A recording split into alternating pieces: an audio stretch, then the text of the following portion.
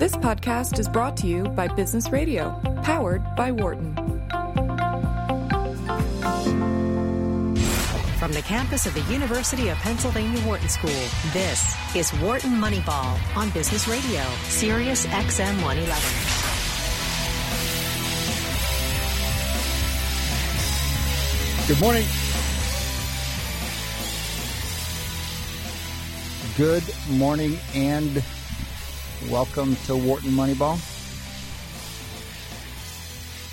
2 hours of sports analytics coming to you live from the Wharton School, Huntsman Hall, Sirius XM Business Radio Studios.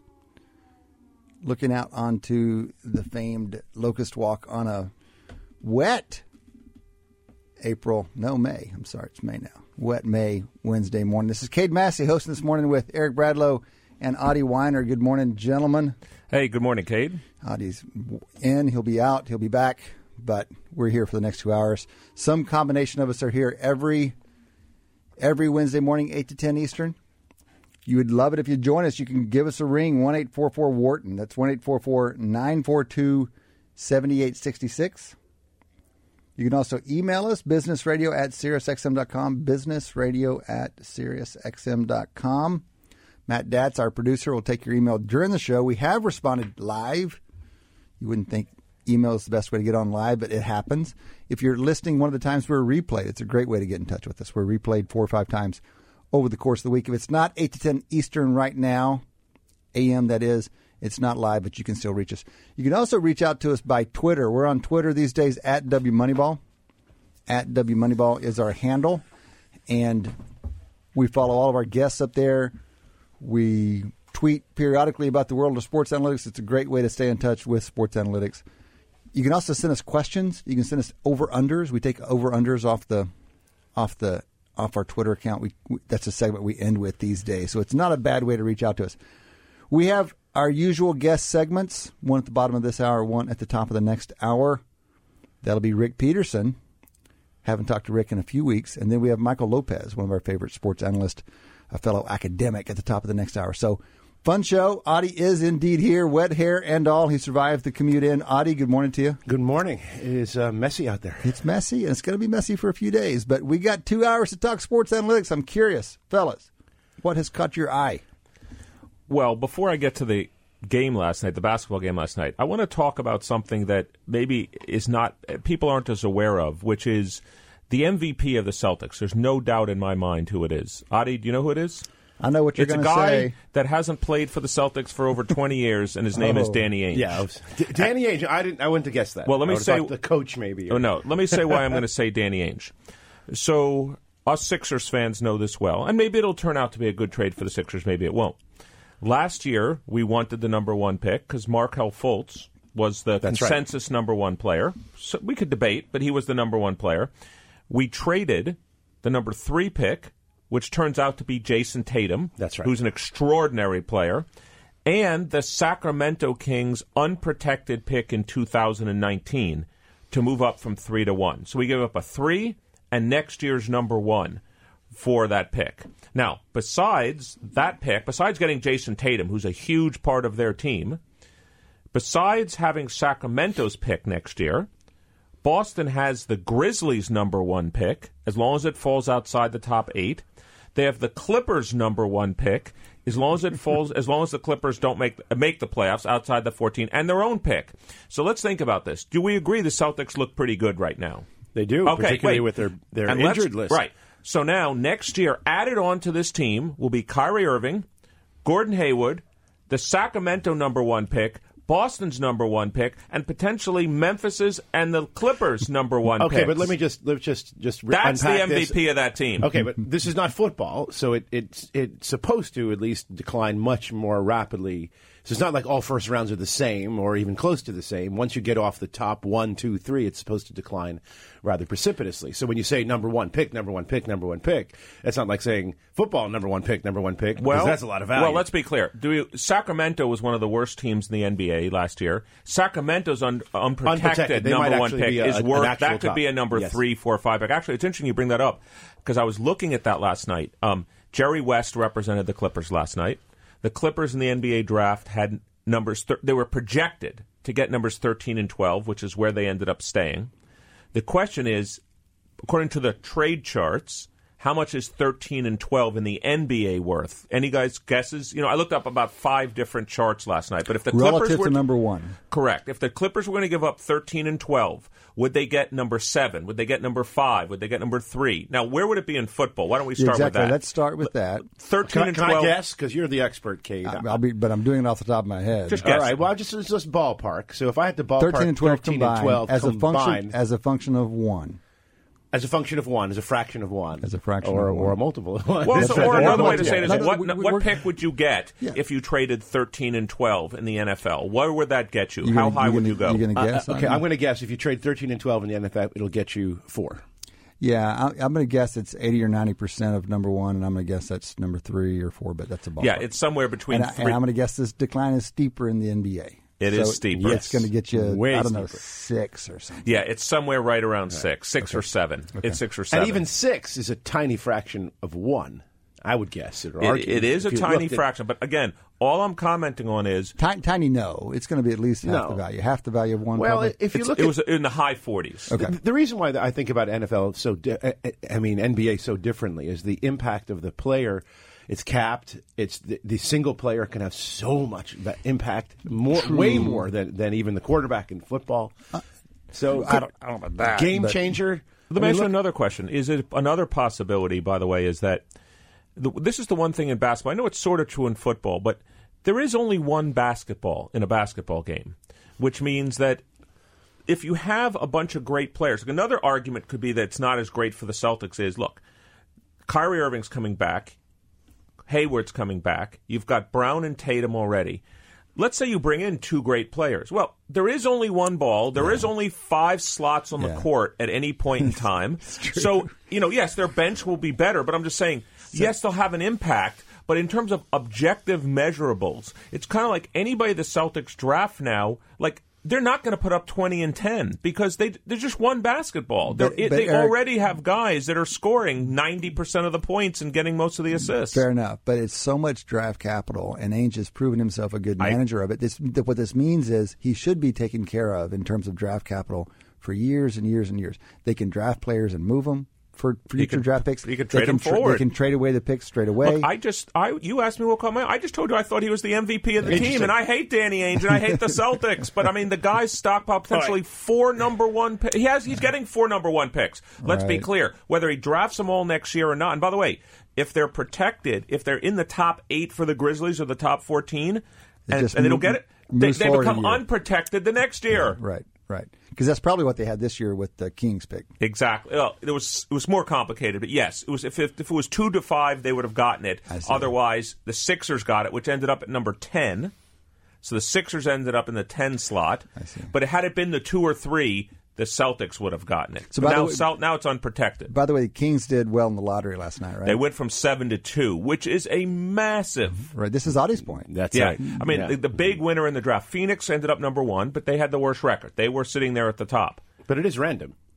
They had a 25% chance, 25%, which is not huge. No, but they had 25%. By the way, apparently 1 out of 4. Well, we could do the math. Turns out, by the way, this is, I think, Matt Datz, our producer, can put it on Cade's screen. I'm pretty sure it's the 6th consecutive year that the team with the worst record has ended up with the number 1 pick. That's what I read, yes. So let's start doing a little bit. Well, this is why we're a sports and analytics that's show. about 1 in 4,000. Although you shouldn't count the first one because once you have that one in the bag, then you start the counting. So it's about 1 in 2,000. You may not know this, but conspiracy theories abound about the NBA lottery draft. So you're good company. Well, let's ask you a question about that. So at what point does it get to where you would say, like, if this is evidence in favor of the conspiracy theory? Well, the problem is this is actually, we have to think about this scientifically for a moment. So the conspiracy theory, they just look they believe this is happening, and this, of course, is proof.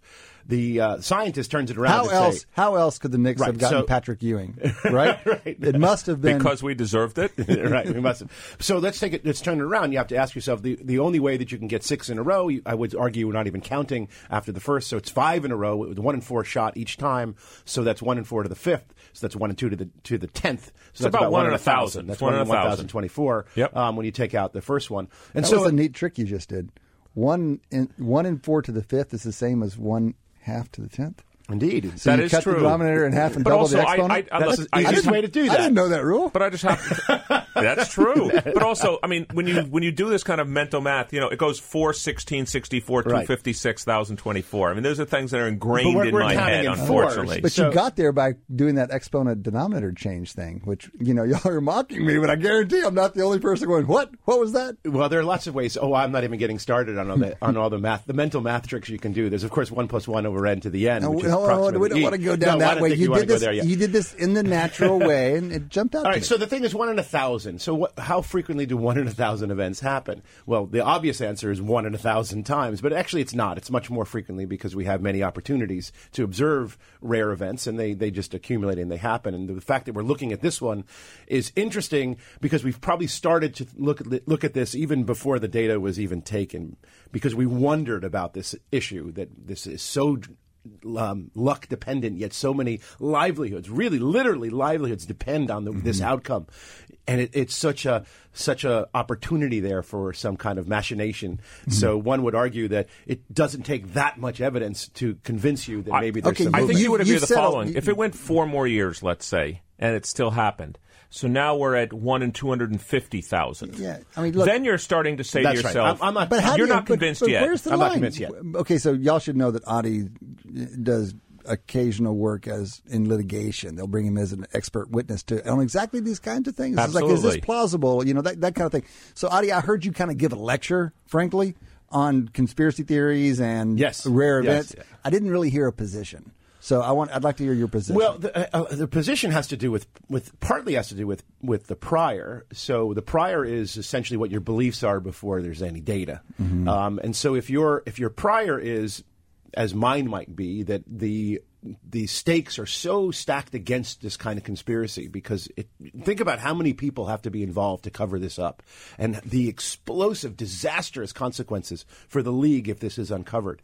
That leads me to a prior distribution that's very, very, very unlikely that there would be any kind of manipulation of this. And then you have to update the prior. So I've updated this prior, and that leaves me with the sort of a posterior estimate of what's going on. And the update is the thing you just calculated, that's which right. is So 1 in the updated, 1,000. But I want to add one other thing. You're also putting, I mean, just for our fans out there, you're also putting not only a distribution that's near zero, but you're putting a massive amount of weight on it. It's not just that you could have it near zero, but you update quickly. But your view is it's not only it's unlikely, but you have to put so much weight of evidence on that, because the loss, if it were to happen for the league, would be catastrophic. But why can't we say, look, I think it's like 1 in 1,000 that the league would actually do this and pull it off? Well, if that's the case, then at this point we're at about a toss-up. This is what I'm saying. Right. But I would actually argue that it's probably less than 1 in 1,000. Okay. You think it's like 1 in 10,000? Maybe 1 in 10,000. Would pull this off. Either pull it, or some insider is pulling it off. Much less. Much less. Says the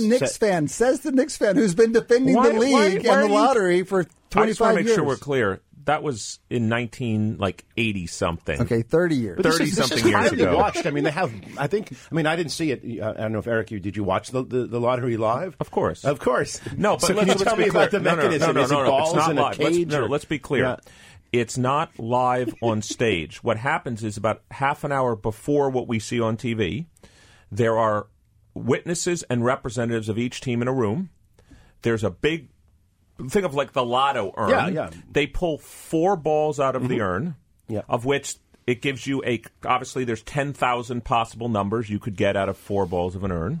The top team has 25% of the combinations, and then so on. So it's not like they draw a ball out like, oh, it's the Phoenix Suns. No, that's not the way it works. Yes, yeah. So all of that is done with witnesses and everything else. Ernst & Young is auditing the whole thing. Correct. It's very difficult because it's 14. The balls are numbered 1 through 14, and they pull them out, and you have a table that matches the combinations to so what you'd have to go back to the arguments that people have made of lotteries all the time. All right, so they put certain weighted paint on certain balls, so they're more likely to rise to the top, and all this. Come on, well, the classic thing 1 was in a million. It's less than 1 in a million. Back in the day, they just pulled cards out of the bingo cage, and the conspiracy theory was that they put the Knicks card in the freezer so that it was cold. The person who reached in. What I will know. remember from this show, we're at Moneyball. What I'll remember from this show is that you guys even think it's 1 in 1,000 or 10,000. No. That's Cade. You're out of your mind. Updating. No, I was using it as an example to work through the math. Exactly. But the main thing is, I loved what you said about here are the odds, but we've got to combine that with our prior, and that's why in the end you're still skeptical. Because your prior is so strong. And that's just good reasosoning, and it's a good framework. It's good science. And it's a very general framework for judgment and decision-making. We have a phone call. Darren from Ohio, welcome to the show. Yes. I was just curious on your guys' thoughts of how the Moneyball theory could be applied to the Cleveland Browns. Well, what do you mean? You mean in explaining the Cleveland Browns, or how they could use Moneyball? How they could use the Moneyball theory. All right, we can do a little bit on that. Thank you, Darren. Appreciate the question from Ohio. Well, so I'll jump in. I'll say what you've been saying, Cade, for years, which is if you think about what the Cleveland Browns could have done, and it's similar, it relates to our Danny Ainge story. So what has Danny Ainge done? He realizes that the draft is an uncertain process.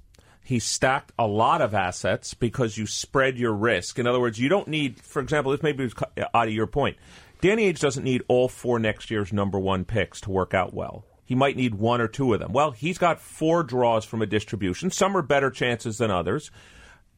What Moneyball might say for the Cleveland Browns is that they could have traded down and gotten maybe 5, 6 number 1 picks for the 2 that they had.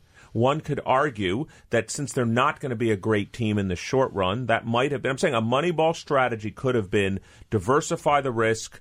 There's so much uncertainty with who's going to be qualified. Trade down maybe at least one of the 1 or 4 picks to stockpile a huge amount of assets. That's what I would have done using the theories of Moneyball, and also the Massey-Thaler charts. I would have done that. So can I ask you? And my question is, can we diagnose the Cleveland Browns problem, and then we can figure out what can be used statistically to help him. So what has been their problem? Why do they lose year after year? That's a fair question. Let me put a little bit more on the table before we talk about that, because the truth of the matter is they've been pursuing a Moneyball approach for years. They had people in the front office working that way before Haslam, their owner, was listening to them for years before Haslam started listening to them. Then they were kind of in charge for a brief period of time, and then they changed philosophies. So the reason they had the picks that they had this year was because they had pursued exactly what you're talking about. The trade down and stockpile the picks. They have another important in general about Moneyball is just evidence-based decision making. In despite whatever conventional wisdom might be, they have more analysts in there than any other football team. I'm certain that that's the case, even though I don't know exactly the numbers all other teams have.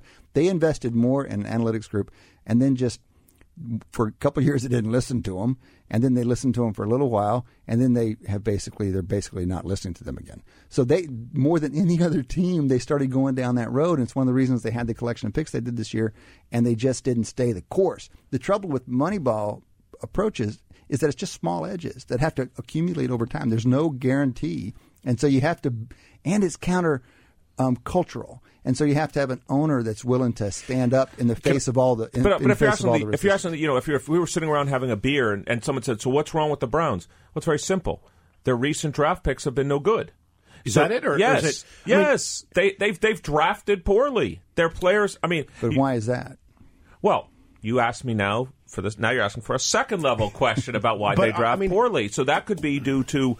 One could come up with lots of reasons. One is they had statistical models. They weren't good models. That's one possibility. Second, we talk about this. There's just a huge amount of irreducible error that will never go away, and therefore let's recognize it's a noisy process. Third is they had good statistical models. They could reduce error because they collect good variables, but management didn't listen to those. That's another possibility. Fourth, which you've brought up many times, is maybe they drafted good players and they've had bad coaching. So it's possible that those players would have been good on other teams. That's another possible theory. No, I'm just saying we're coming up with theories. How do you know those are all theories. I mean, here's a question. How would you answer that question? We've looked at that, right? So we've talked about this before. We have talked about it. But Players that move. You need variation to be able to estimate an effect. So what people tend to do is you look at players who have changed teams, or you look at coaches who have changed teams, and you have to have some variations. You have to have either coaching movement or player movement to try to evaluate it, because otherwise it's the classic endogeneity problem.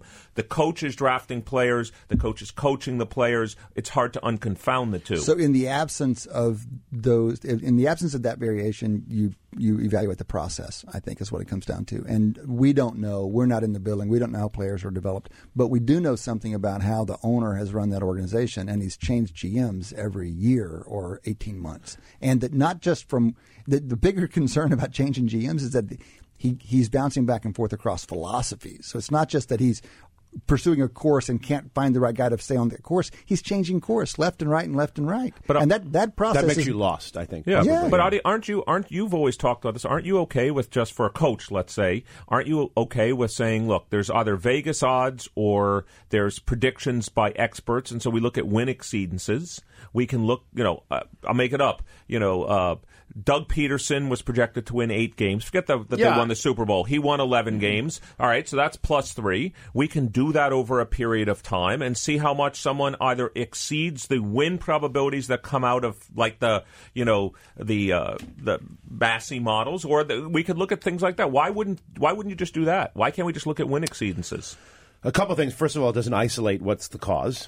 Right, so you could say it's the coach, but you don't know what aspect of the system is responsible for this. Is it the strategy aspect? Is the drafting aspect of it? Is the actual turning a player into a better player aspect of it? That's fair. It doesn't isolate it. And second, I've looked at some of this data. I think it's still there's so many teams that you're trying to do this with, and again, you have this problem. There's post hoc fallacy, which in statistics means if you are looking at lots and lots of possible hypotheses simultaneously, you don't know whether the one that you found is statistically significant compared to this background. And finally, there's just a lot of variance. Even at the end of the day, you have so much noise in the system. Either way, I'm glad Darren asked the question. I like your answer, though, by the way. I like the thought that even if you could say it's win exceedances, but who gets the credit for that? And it could be lots of causes. One last point. 7 general managers in the last 10 years. Like I said, a year or 18 months, 7 general managers in the last 10 years. That is a problem. This is Wharton Moneyball. We're open lines here. You can join the conversation, 1-844-WHARTON. That's 1-844-942-7866. This is Cade Massey hosting this morning with Adi and Eric. This win exceedances approach that Eric was just talking about is something that people have taken to marvel at what Brad Stevens has done now for 2 years in a row. But others have looked at this over the years to identify coaches that seem to be outperforming the collection of talent on their roster.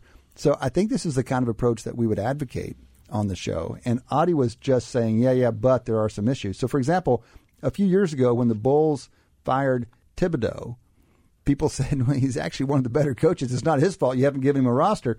And Neil Payne and the 538 folks ran an analysis on the NBA coaches with the most wins above preseason statistical expectations over a 35-year period of time. So we can just work with these data to talk about some of the concerns that Adi has with this approach, because as a starting place, I think this is great. Okay, so what you do is, in basketball, it's not that far from baseball these days in that each player can be identified as a contribution, how much he's expected to contribute to wins.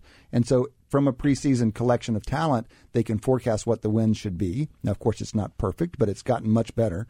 So they go back and do this over 35 years, and then they rack up, which coaches have racked up the most wins above those preseason expectations. They ran this again 3 years ago when Tom Thibodeau was fired, because Thibodeau at the time was number 8 of all coaches. Now, you'd want them to run this on an annual basis. They ran this cumulative, but on an annual basis would be a little cleaner. Anyway, Greg Popovich, top of the list, with plus 79 wins versus expectations. I just want to point out, look at the last column, by the way, which is the difference per 82. It is the annualized one. And actually, Tom Thibodeau might be at the top, except for Larry Bird, who coached for, 3 seasons in Indiana. But, I mean, he's higher than all of them. Yeah, Thibodeau, over his seasons, which looks like about 3 years there, plus 7.5 wins per season above expectations. Now, Adi, one of the things that jumped out to me is an obvious confound with, say, Popovich, is that his time there, his tenure with the Spurs, overlaps almost perfectly with Tim Duncan's. So it's a little bit hard to know whether it's Popovich's influence or whether Tim Duncan makes other players better on the court, right? Because one of the problems with putting numbers on players' contributions to the win totals, it's not going to do a good job of picking up the interactions. If a guy makes other guys better. No, it doesn't. You can't isolate what's going on. The thing that I automatically look at when I look at a list like this is how much kind of random variance would you expect to see, and I immediately just go and do the bare bones approximations. And one way to handle this is just take the square root of the number of games, and that's a rough approximation to a 95% plus or minus margin of error. Okay. Just what kind of noise you'd expect to see, and most of the top people are way ahead of that.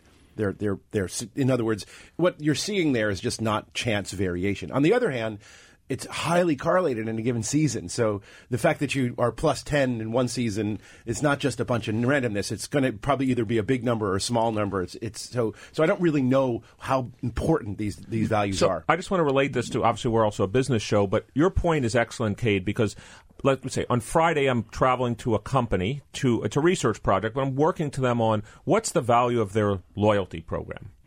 And the key question actually isn't, that's the question, but to answer that, and you'll see how it relates to your point, you have to be able to estimate the baseline of what would happen without it. And that's your point, is that if the Vegas odds or the expected number was a great baseline, and we could bring in Tim Duncan and his interactions with other players, that would be great. And then any exceedance of that, well, we're done. The problem is it's non-trivial to come up with a good baseline to say this is what would have happened absent, absent Greg Popovich. That's the challenge. It's that. But if you could answer that question, then you have a data point. It's above some baseline. It's the baseline that's the hard problem. Well, and then as soon as you have that, there are other hard problems. So Adi raises the point that in this case, we have to. The whole game here is to figure out whether one or two people are truly special. The problem is, you're always going to be able to rank them from top to bottom. There's always going to be someone on the top and always someone on the bottom. The question is it reliably different from what you would have expected if this was just noise? Now, there are statistical methods that allow you to say how unlikely these observations are. And especially because we have season to season, we can look at persistence over time. But you need to do one level deeper analysis before you can say it's significant that Greg Popovich is at the top of this list and not just noise. Actually, it's interesting you bring up persistence because, he's been coaching, it looks like 22 years, whatever it is. If he was, let's imagine this is a great point. He has a differential of plus 79. This is one of those questions I always like to ask my students. I'll give you two distributions. Let's imagine he was plus 79, but half the seasons he was plus, half he was minus. The other is he's plus 79, but he's basically plus 4 for 20 or more seasons. Which one would provide you greater evidence that he was doing a great coaching job? And so the same aggregate statistic, he's plus 80 roughly over 20 seasons. To me, I'm a meta-analysis guy.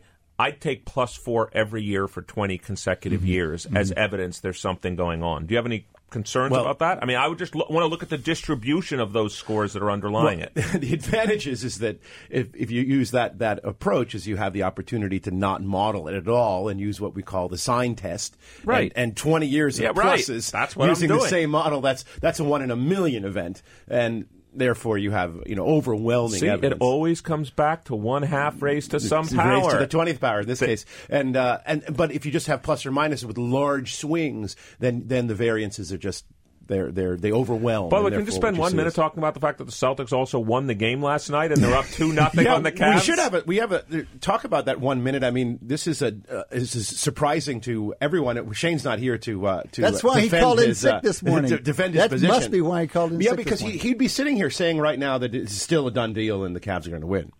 How's that possible? I know. We all agree. How is that possible? But they could go even it up in 2 games in Cleveland. Boston has seemed to have a home court advantage. They've won every home game in the playoffs so far. So let's see. I just don't know how more LeBron can do. I mean, it's a bad team around him. Here's what it is. The Celtics are, how many, by the way, I don't know that Matt can tell you how many it ended up with the game. With 5 minutes left in the fourth quarter, the Celtics had 4 turnovers. So how do you beat a team? They never give you the ball. There's no fast break. The Cavaliers had 4. No, the Celtics for the entire game only had 4 turnovers midway through the fourth quarter. So they don't turn the ball over, so there's going to be no fast break points. They all get back on defense. They're all fast. Nobody on Cleveland besides LeBron can create his own shot. So it's just every shot clock you notice Cleveland is shooting with 4, 5, or less seconds left on the clock. I'm amazed. Actually, I'm more impressed now with the Sixers. As the longer this series goes, I'm thinking, man, the Sixers were close. We were really close. Can you explain to me how it was that the Sixers were so mediocre, if you will, throughout the whole season and look so impressive in the Sixers? They weren't that Sixers mediocre. Not Sixers. I mean the Celtics. The Celtics were the 2 seed in the Yeah, East. but they were losing a lot at the end. But it was because of injuries. They even had Marcus Smart went out in the last 2 weeks of the 3 weeks of the season. Let's be clear. There was a period where it looked obvious They're not that at full the Celtics. strength now. I know they're full strength except for Haywood and Irving. It looked pretty clear that they were going to be the 1 seed. Hey guys, before we hit the bottom of the hour, I want to take this last call, and not least because it's a baseball question. I'm curious you guys can register on. Tom from California, welcome to the show. Hi, thank you. So I was watching the Giants game on Sunday, and the announcers were going through some baseball stats, and they had figured out that the Giants and the Rangers lead the MLB in both double plays turned and errors. So I had some theories on it, but I wanted to kind of hear you guys' take on it. It's a good riddle for my baseball guys here. They lead the league in both double plays turned and in errors. Well, the obvious thing is that the driver is opportunities, and so the more opportunities for ground balls. And Not men on again base. Your theory that we've talked that I hugged you about a few weeks ago. Everything in statistics comes down to sample size and rates. So basically, if you have a large N, they're going to have the largest number. So they may not have the largest percentage of plays that turn into double plays, but they probably have the largest opportunities. So they also have the largest opportunities for errors. So that's what would be my answer. Well, another thing it also means is there must be a lot of guys on base. That's right. So that means it's probably not. I mean, it's not. I'd rather have a lead the league in double plays turned when there's opportunities, but not actually when there's double plays turned. They're probably walking a lot of people, a lot of batters on first, a lot of batters on first and second. Yeah, you got to get them to have double plays with less than and 2 outs. And a lot of balls are in play if they're making errors, right? So fewer strikeouts, right? All right. See? Well done. We need to jump away from break. Tom, thanks for that phone call. Appreciate your listening. Call back again in the future. So that has been the first quarter of Wharton Moneyball. Come back and join us after the break. Welcome back to Wharton Moneyball. 2 hours of sports analytics every Wednesday morning, 8 to 10 Eastern. You can join the conversation, 1-844-WHARTON. That's 1-844-942-7866. You can also email us at businessradio@SiriusXM.com, businessradio@SiriusXM.com. You can add us on Twitter. @WMoneyball is our handle up there, @WMoneyball. We follow all of our guests. You can send us over-under questions. You can mock us. You can comment. You can follow Sports Analytics. Call like Darren and Tom did in that first half hour. We had 2 calls in the first half hour. We're always happy to hear from you guys. In the next half hour, we haven't talked quite enough about baseball. We got a little bit there at the end, but my boys here always want some baseball, so I think it's time for a call to the bullpen. Here comes the skipper on his way to the mound. That's going to be all for his starter this afternoon. Einstein said it best, it's great to have an open mind, but you don't want it so open that your brains fall out. Your mind is your master, and your body is your servant. When you can get your mind to train your body at that level, now you're mastering your mind to go with it. At the 0-1 count, Chipper Jones hit 192. If you let Chipper hit the first pitch against you, cut your arm off and eat it. In God we trust, all others must have data. Wharton Moneyball's call to the bullpen with Rick Peterson. Rick, good morning to you. Welcome to the show. Good morning. How you guys doing? We're doing well. Glad to hear from you. Right. I think I missed you earlier in the season. My first chance to talk to you in the 2018 baseball season. How's it been treating you? Yeah, it's been like flying by, huh? We're already about 25% through the season, right? Any teams jump out to you so far? Anybody you're especially paying attention to? No, not necessarily. I mean, I think you see some surprises with the Dodgers, like really struggling like they have been, but you know, they've been just decimated with injuries. Right. I mean, like, just off the charts. I mean, they got Rue with the groin injury. You know, Seager's got a Tommy John.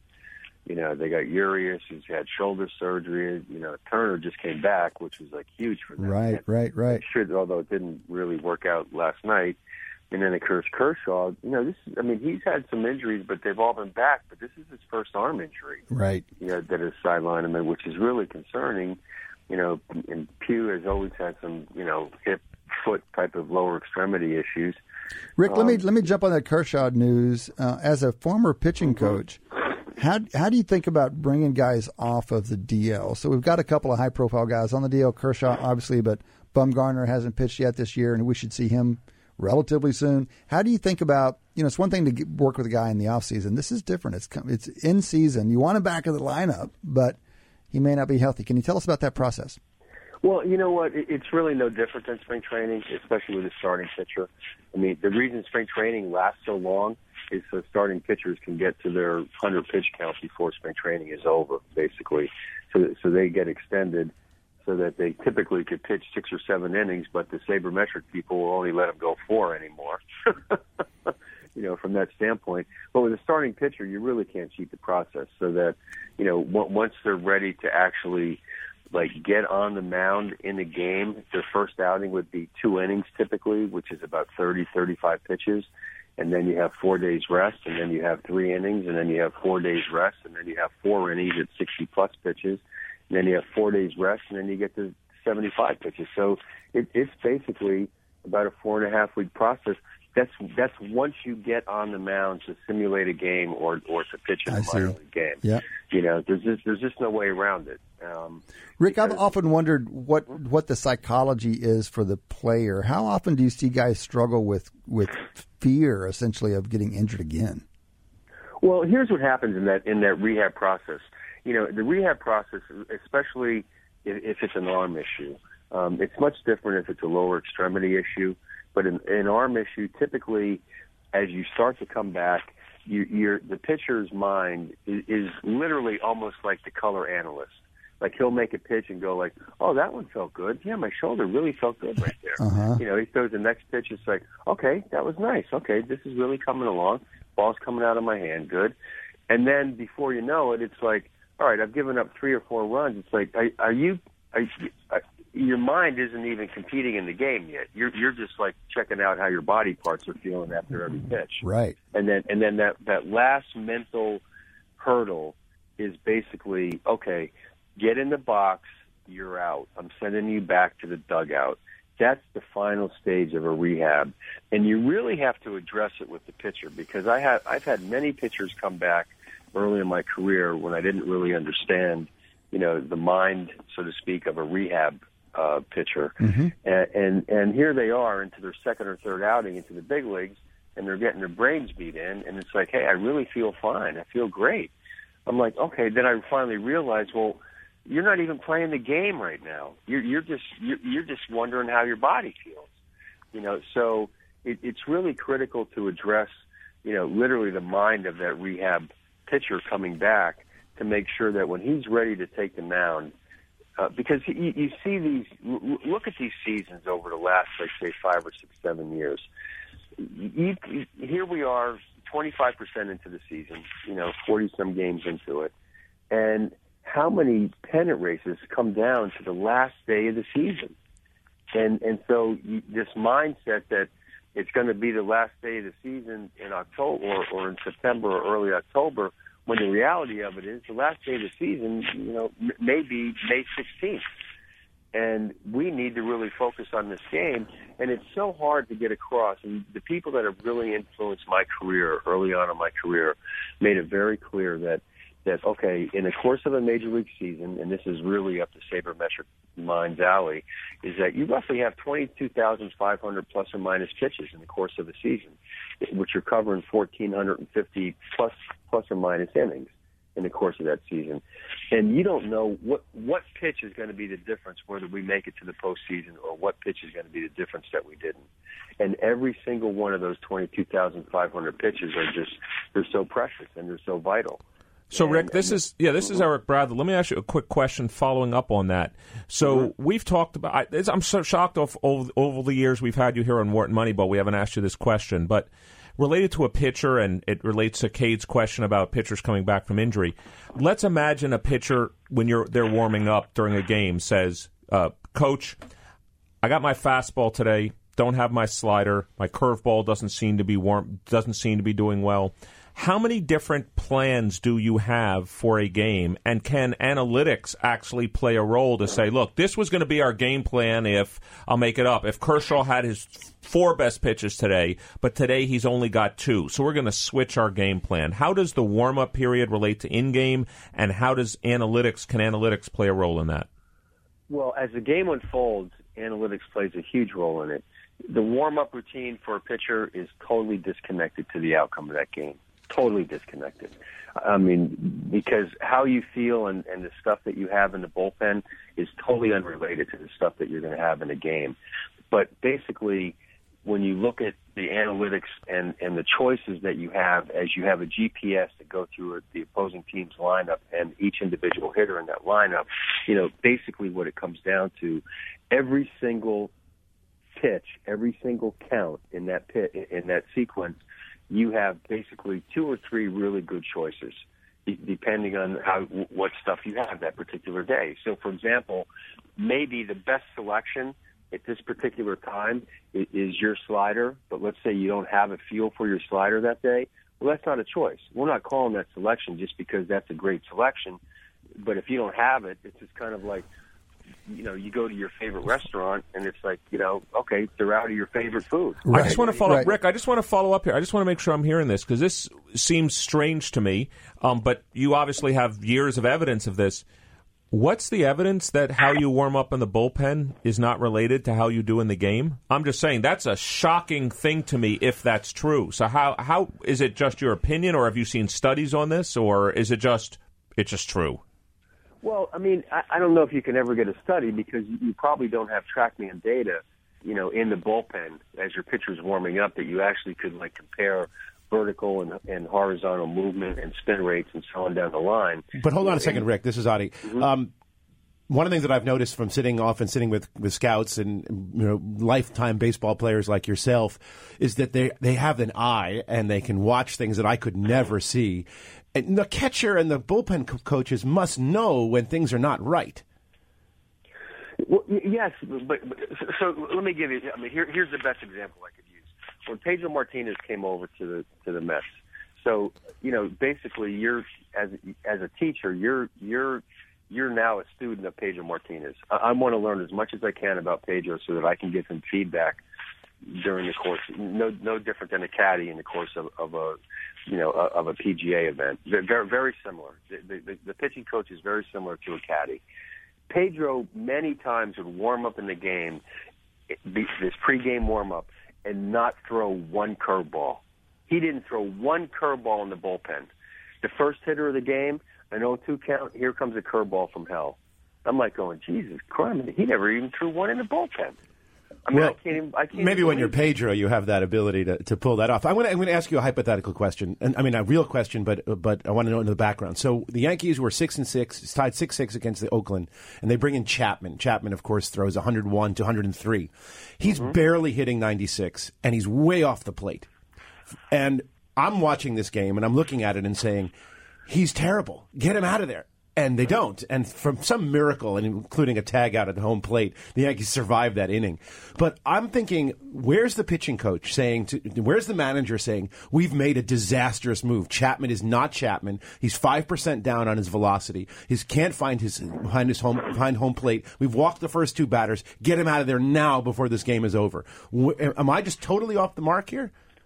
No, you're not totally off the mark because you're bringing it up to something totally different than what the original question was. You're talking about the feel for your secondary stuff in the bullpen.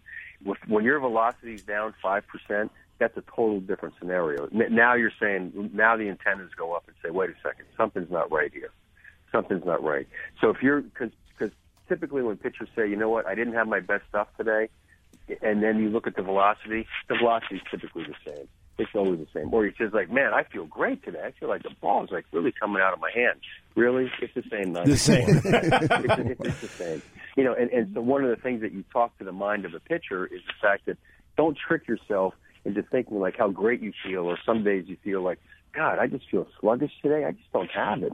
Well, with the travel schedule and the kind of schedule that you have in Major League Baseball with rain delays and everything else going on, double headers, you may feel, you're going to feel sluggish many times. For a starting pitcher to have 32 starts or 33 starts in the course of a season, Tom Glavine said this all the time. Out of those 33 starts, if I feel like I have my A game, like 5 or 6 starts, that's like an A+ year. Wow. Because I got to figure out how to get through a game with my C or my C- C+ game. Wow. That's meaning like for example, when you look at like Jason Day won a tournament, not this past week, but the week before. His game was totally off. It was terrible. Terrible. He scrambled his brains out to win that tournament. That's a great example of what the first question was about. You don't have your great stuff in the bullpen. But if your velocity's down 5%, you start to say, wait a second, something's going on here. And then you start to say, like, all right, whatever dings he has in his body, you start with that. You know, like let's say Kershaw with like bicep tendonitis. Let's say he comes back and now he goes out to start a game and he's throwing 88 miles an hour. You're like going, wait a second, something's way off here. Right, so right. This is way off. That's different than, you know, I don't really have the feel for my slider today. You know, my changeup really doesn't feel comfortable. I'm not getting the great finish on my changeup today. And TrackMan data will give you that feedback immediately if you can get it. And I don't think that you can get it in game in the dugout. You probably can get it in between innings. Right. Rick, we're talking to Rick Peterson. Mm-hmm. He is longtime pitching coach for the Mets, A's, Brewers, and Orioles.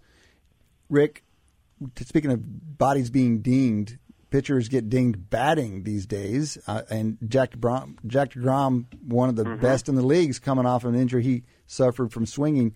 How did you think about, and how should pitchers think about their job at the plate? Because the Mets are thinking about telling this guy not to even swing, just going to take the out because they don't want to risk the injury. Well, it's a real dilemma because when you take a look at the offensive production for your pitchers, and it's primarily starting pitchers, relief pitchers get very few at bats in the course of a season. But your starting pitchers, and we addressed that when I was with the Mets after my second year to say, listen, this is a priority. You know, you guys, here's the X amount of at bats that you're going to have in the course of a season. So when you look at like 162 games and the average, you know, somewhere at least an average of 2, probably sometimes 3 at bats a game. So you're taking a look at, you know, somewhere around probably 450 at bats in the course of a year for your starting pitchers. It's critical that they're productive, that they can get a base hit once in a while, that they can put a ball in play, that they can move a runner up, and especially that they can bunt. Because the worst thing that you can have to do with a starting pitcher who's pitching a good game, and you're in the 6th inning, and we need him to lay down a bunt, and he's an awful bunter, you may have to pinch hit, and it's like, hey, you're out of the game. You're out of the game because you can't handle the bat. The real issue that you're talking about with DeGrom, and it's a major red flag as you move forward with Ohtani, is the fact that it's the right-hand pitcher that hits left-handed, and the left-hand pitcher that hits right-handed. And that's a Bumgarner, that's a DeGrom, that's an Ohtani. Because when you take a look at, like, Conforto had an arm surgery last year. He hurt his right arm and by swinging and missing. And that's what happened to DeGrom. He hurt his right elbow by swinging and missing. So based on that, they're like saying, geez, maybe we don't even swing because we can't afford. It's not the swing that you make contact that's a potential injury.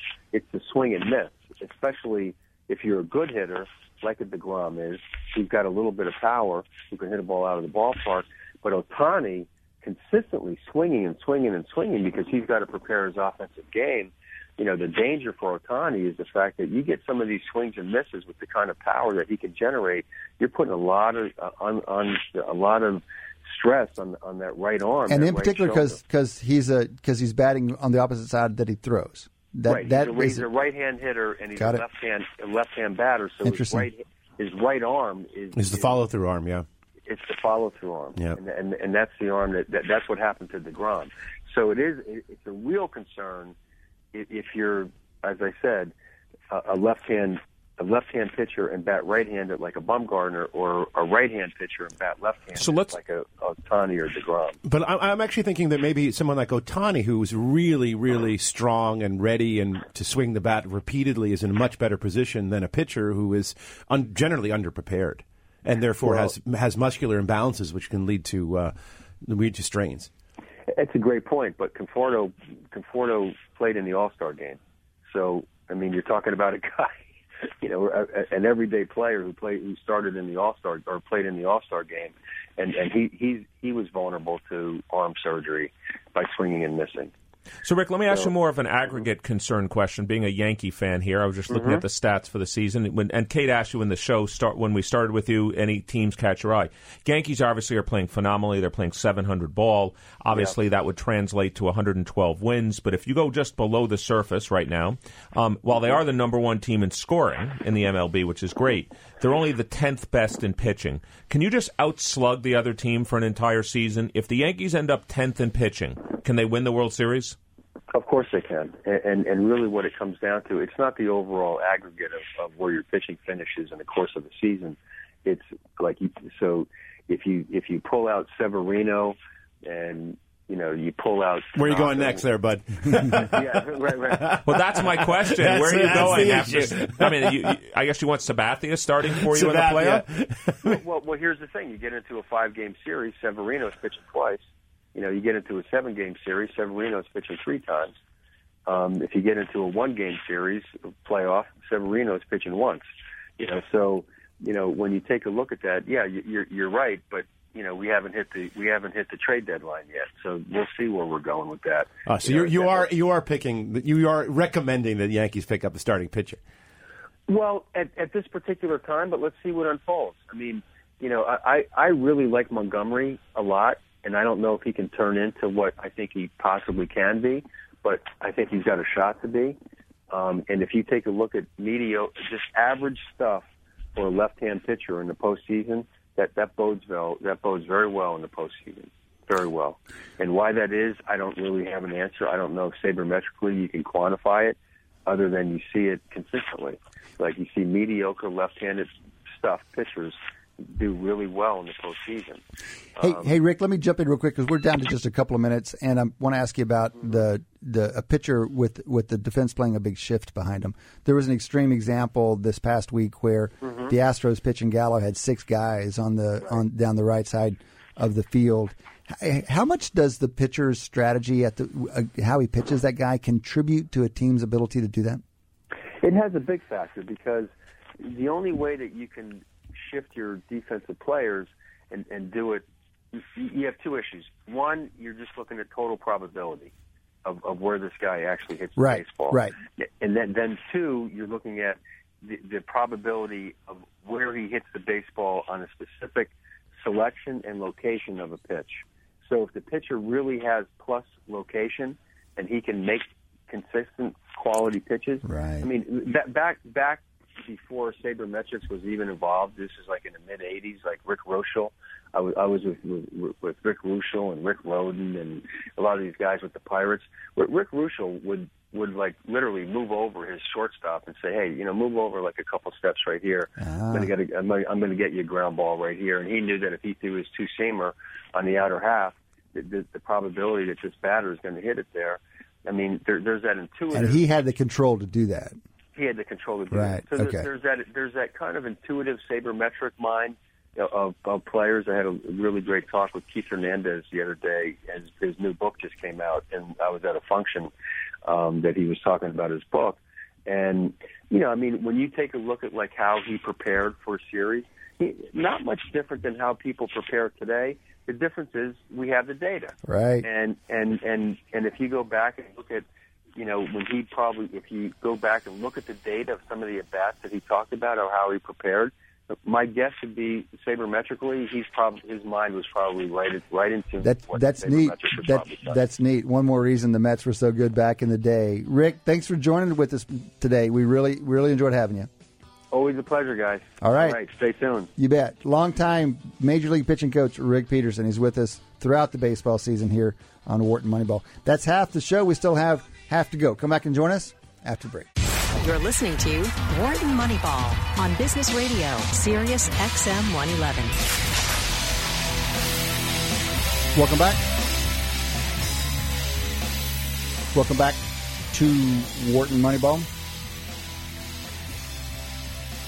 2 hours of sports analytics live here from the Huntsman Hall building on University of Pennsylvania's campus. You can join the conversation, 1-844-WHARTON. That's 1-844-942-7866. Cade Massey hosting this morning with Audie Weiner, Eric Bradlow. Shane Jensen is out this morning under the weather. He will be back. Some combination of us are here every Wednesday morning, 8 to 10. you can join the conversation.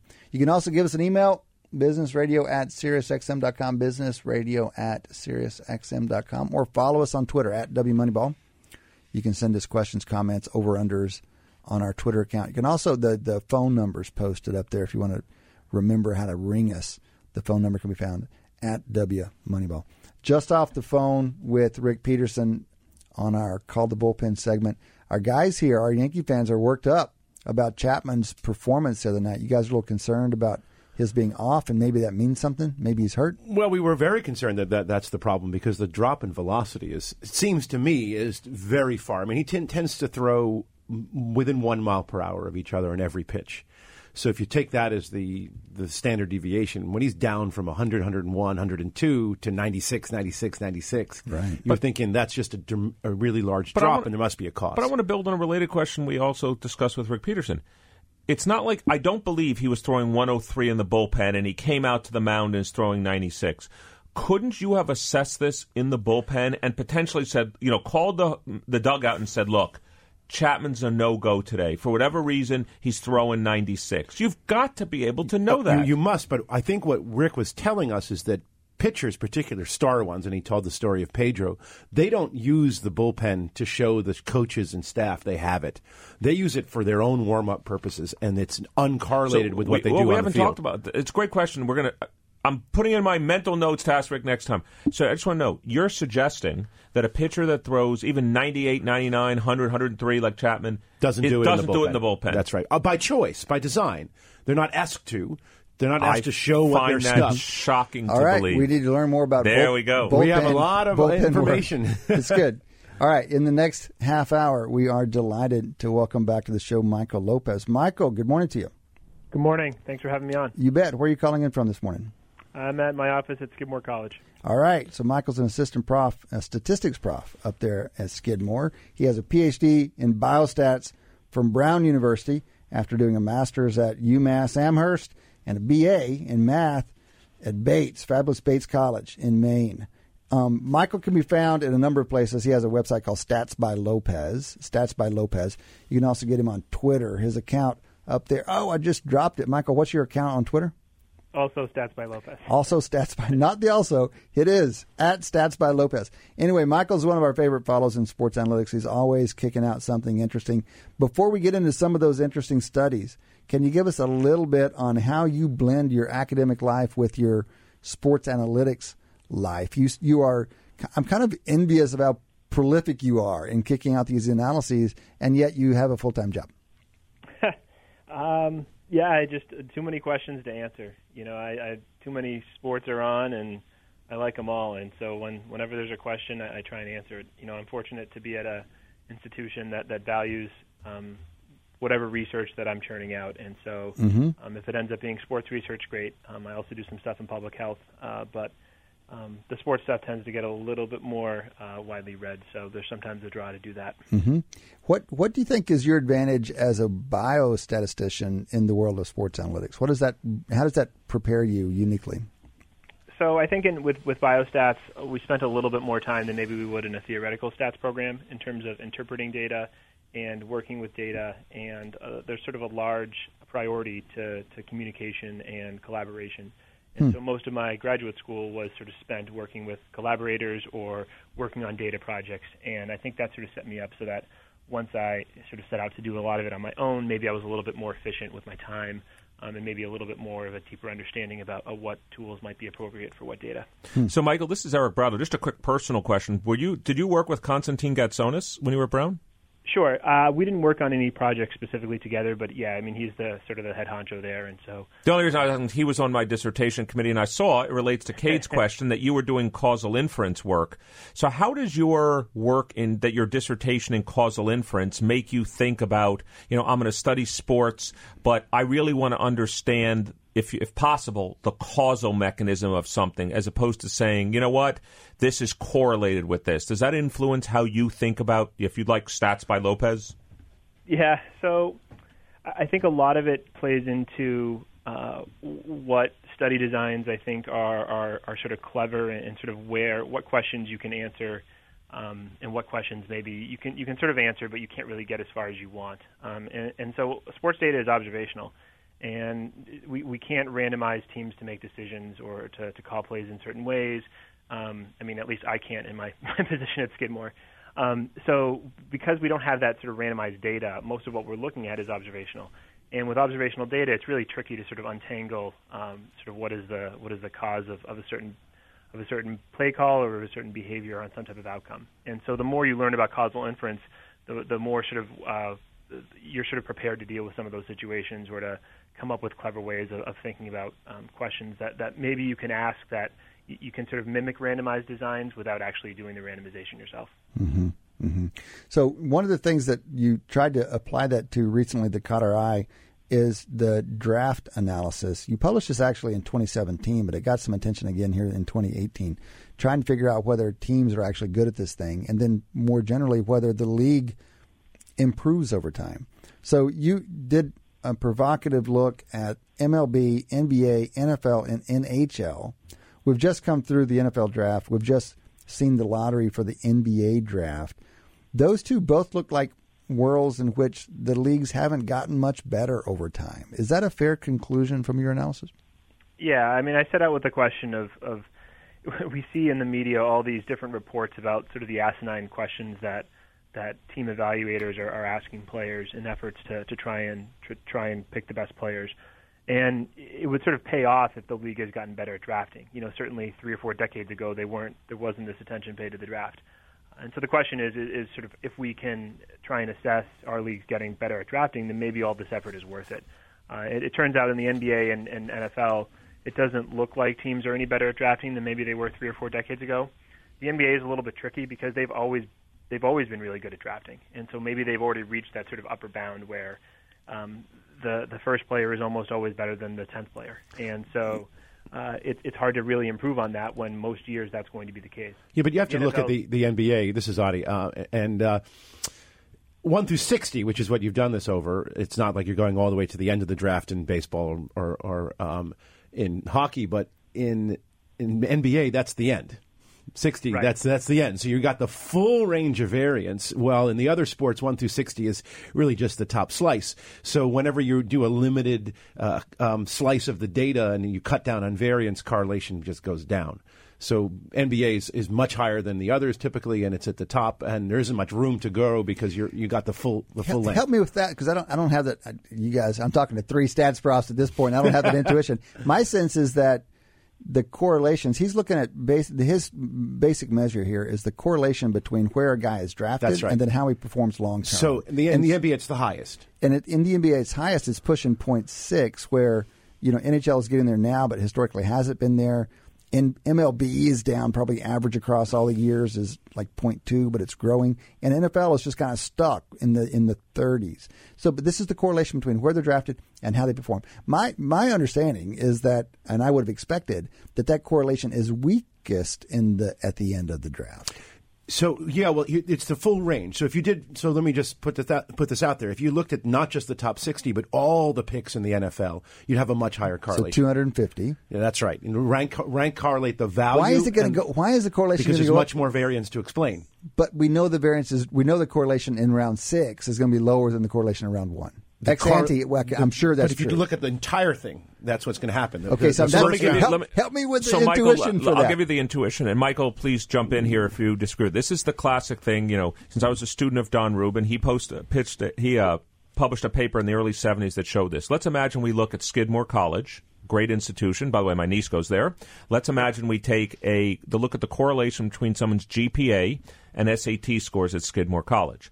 There's almost no correlation. Now, why is that true? Because we're only looking at a tiny slice of the distribution of people that can get into Skidmore College. So this is the classic, if you think about a bivariate scatter of draft order and performance, and you only slice and look at the top of it, that's Adi's point, you diminish the correlation. Is that your intuition as well?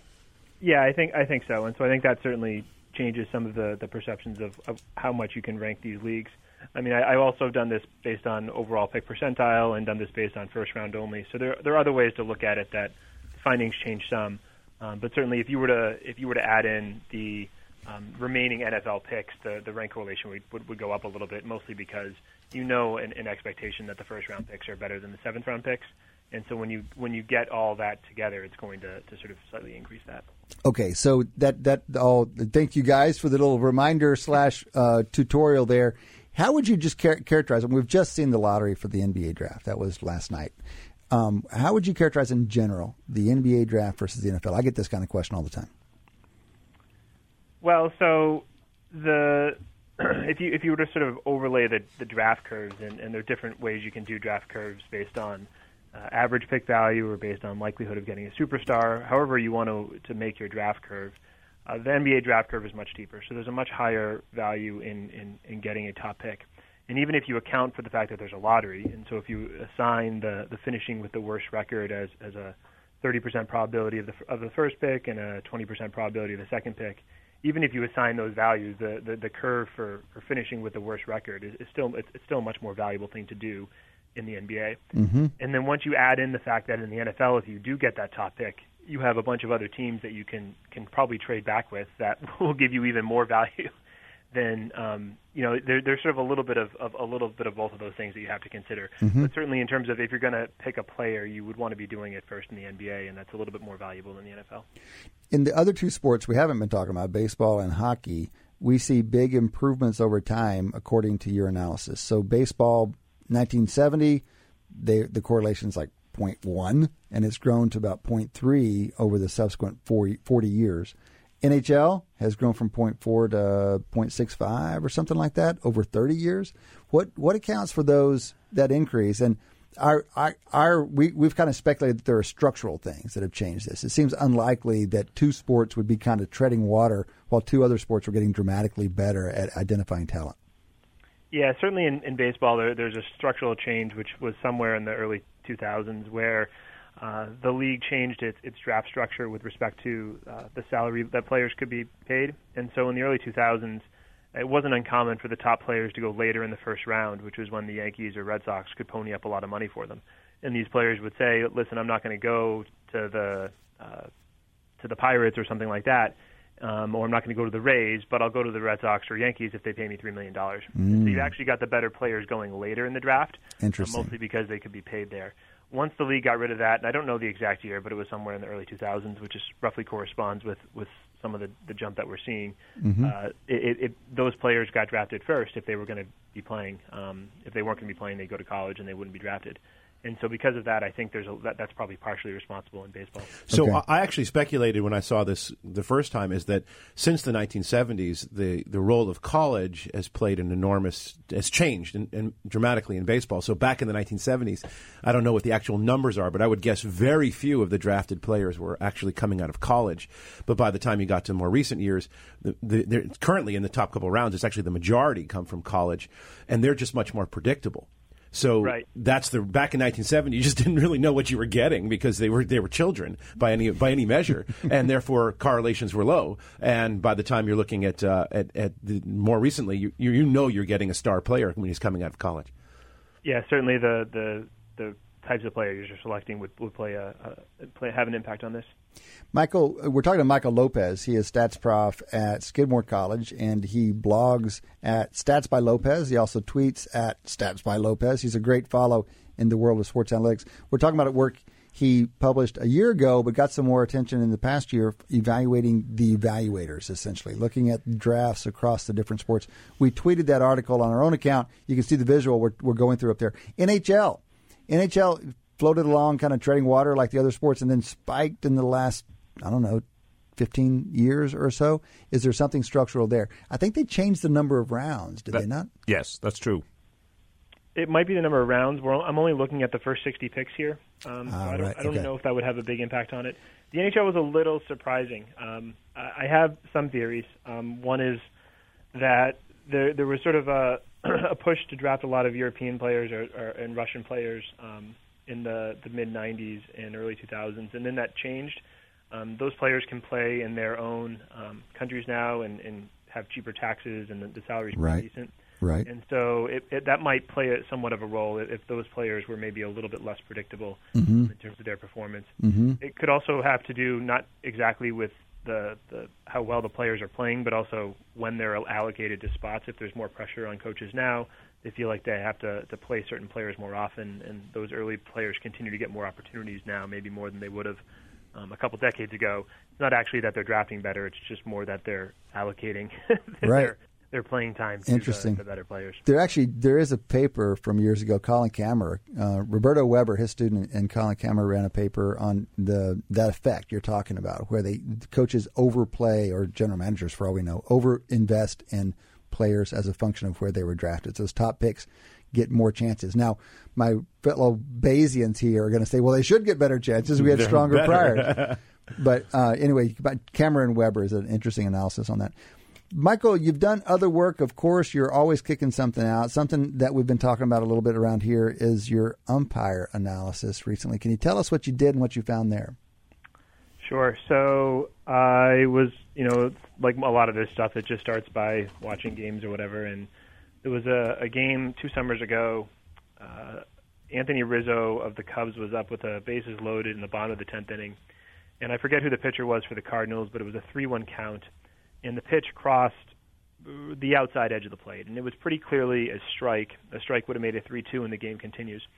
Rizzo took the pitch, and the umpire actually called a walk, or called a ball, and then so Rizzo walked. The bases were loaded, so in the bottom of the 10th inning, there's a bases-loaded walk. The game was tied. The game ends. And it was sort of like, oh, okay, whatever, we move on. But I was a little bit more curious, given that in that situation, the umpire gets to go home. Everybody gets to go home because the game ended. And if the umpire had called a ball, well, it goes to a 3-2 count. There's a chance that Rizzo gets out, and then everybody has to stay there and play another extra inning. And the way baseball works is that not only when you go to another extra inning, you might be going to 3 or 4 or 5 more extra innings, given that runs are a little bit more rare in baseball. And whereas in maybe a sport like basketball or football, overtime generally ends within, it doesn't necessarily drag on forever. Right. So the question was whether or not the sort of incentive to end the game was impacting how umpires call balls and strikes. So I did a little bit of work with Brian Mills, who's a professor at Florida. He's done a lot of umpire research. So we started talking about where to get this type of data, we sort of had to do a little bit of navigation to impute the scores of each game and each situation.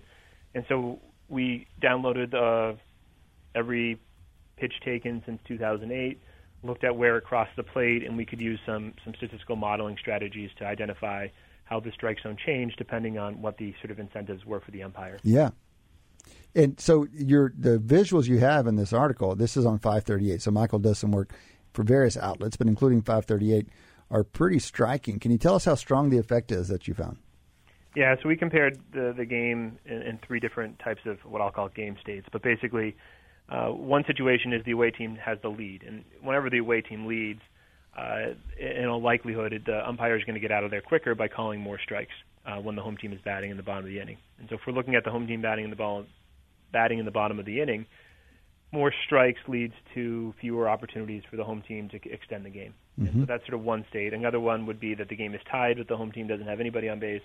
And then the last state would be if the home team gets somebody on base, suddenly they appear to be the team that has a greater chance of winning quickly. Right. And so in that last state, when the home team is maybe more likely to win, we would expect fewer strikes and more balls, with the reasoning being that if you call more balls, you're sort of giving the home team every opportunity they can to win the game. Mm-hmm. And that last state sort of corresponds to the Rizzo example earlier, where if you call a ball there, it's giving in that case, it actually gave the win to the home team. Mm-hmm. So the differences are pretty extreme.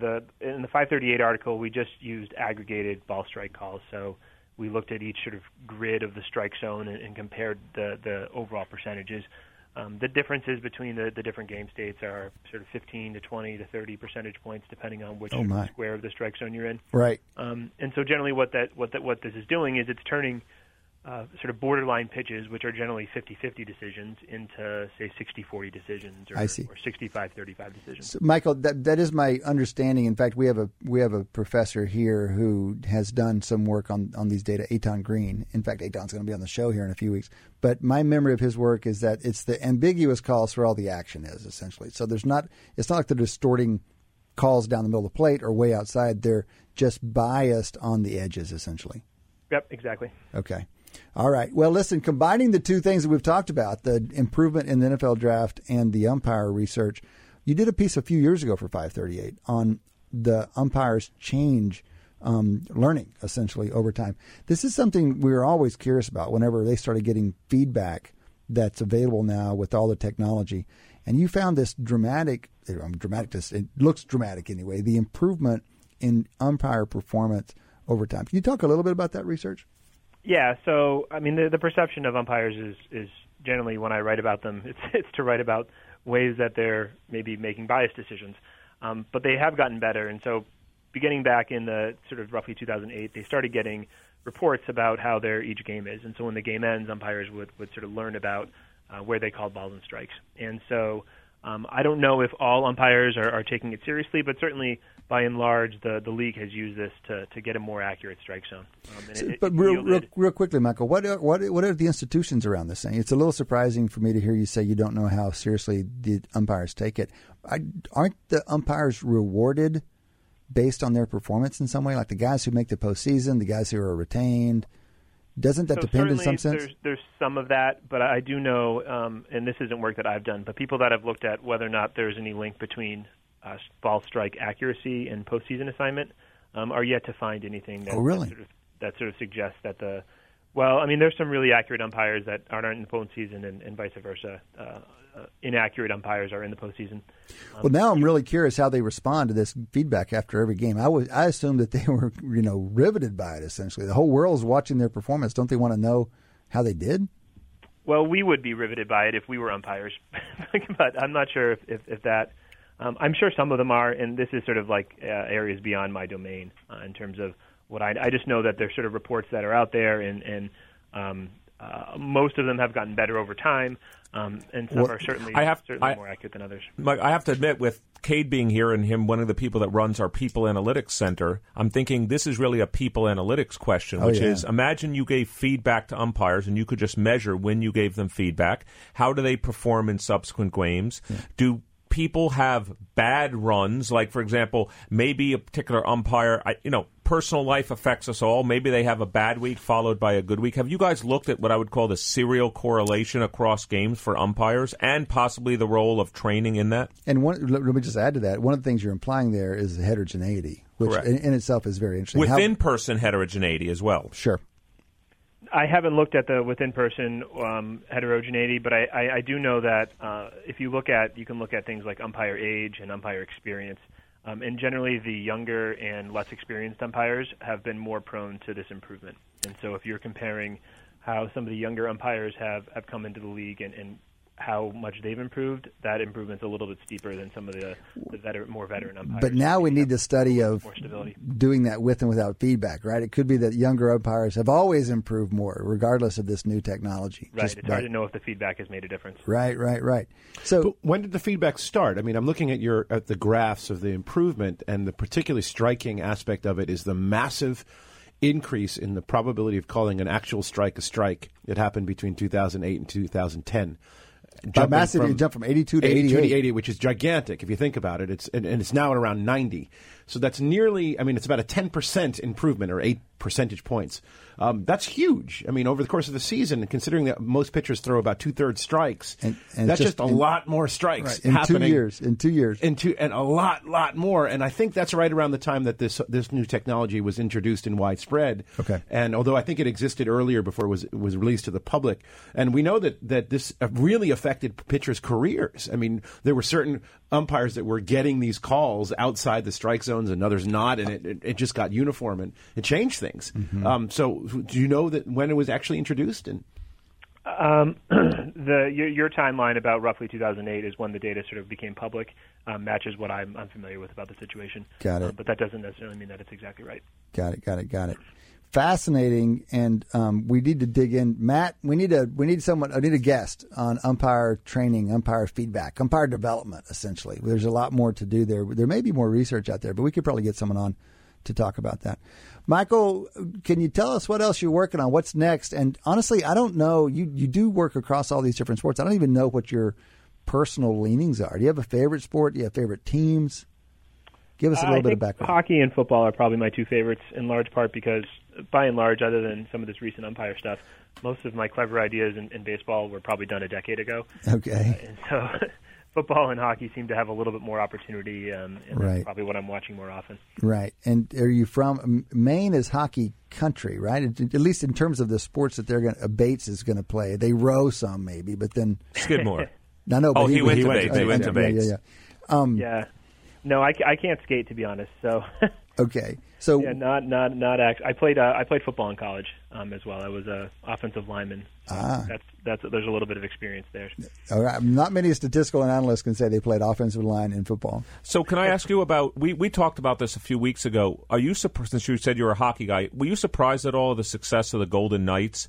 Given, as we discussed, every team could protect. I think it was seven players, and then one goalie, etc. Were you surprised that an expansion team did so well so quickly? I think anybody who tells you they aren't surprised is probably lying. Mm-hmm. So yeah, no, I don't think. I think there was a perception league-wide that they would just do as badly as other expansion teams. I think given the talent that they were able to acquire, I don't think it's all too crazy that they made the postseason. But to make the postseason, to win their division, make the postseason, and then also have some postseason success, I think is I don't think anybody had them pegged for that. Right. How long until the Toronto Maple Leafs are back winning a Stanley Cup? It's been 40 or 50 years. They just named Kyle Dubas. They promoted him from assistant GM, running basically the AHL club, to GM. And Kyle's been thought of for a long time as maybe the hottest young executive in hockey. Do you think he's all that? And do you think the Leafs are going to be, cup winners anytime soon? Well, I mean, I think to sort of force a hockey team to win a cup is hard just because the hockey postseason is so random already. Right. But certainly I think the trend for Toronto is in the right direction. They've made a lot of pretty smart decisions recently, and they've acquired a lot of young talent, and having somebody who is a little bit more analytically minded in the GM role, I think is only good for the position and the team. All right, Michael, before we let you go, tell us what we should be looking for from you. What are you working on? What are you thinking about? So the big project I've sort of had in the last year or so has been with Ben Baumer, who Shane has worked with in the past. He's a professor at Smith College, and Gregory Matthews, who's a professor at Loyola. And we've tried to tackle sort of to try and learn a deeper understanding of how each sport compares on a sort of game level and season level with respect to randomness. Oh, terrific. So, when you watch teams play in the regular season, certainly the perception is that the NBA is that the better team wins more often than maybe in the NHL and NFL, NHL and MLB. And so our sort of question was to how can we sort of rank those, and how can we come up with ways of sort of comparing the randomness. Right. And so that's been a project that's sort of been in the works, and that's something that's pretty exciting. But any early insights coming out of it? Yeah, well, I mean, I think the main insight is that in terms of on a game level scale of randomness and sort of the propensity for the better team to win, the NBA and NFL are actually quite similar. The NFL has this perception of parity, but it's really like a season level parity with wins, and that's mostly because they only play 16 games. If you were to look at the game-to-game basis and compare the NBA to NFL, there's actually a pretty even distribution in terms of the discrepancies in team talent. And so, like when the Golden State Warriors play the Brooklyn Nets, that's roughly akin to the New England Patriots playing, say, the Cleveland Browns. So, hold on, Michael, we have two different factors going on here, right? One is the disparity of talent, which would contribute to the likelihood of the better team winning, but the other is just the randomness of the game. So you guys are parsing these two factors. How do you measure the randomness in the game? Just the probability of how you convert, say, a power ranking into a probability of a victory, or looking at the spread from top to bottom? We looked at each game's money line. So we had money line data from 2005 to 2016. And so what we did is if you're familiar with paired comparison models, we adapted paired comparison models to work with money line data. And because we have money line data, and so in sports, a money line is roughly you can convert it into a probability. Yeah, convert it to a probability pretty easily. And so you can compare the sort of team strength estimates from the paired comparison models to get, and once you do that, because each sport is on the same scale, which is the outcome is on the probability scale, you're able to more sort of acutely compare the sort of coefficients between the leagues.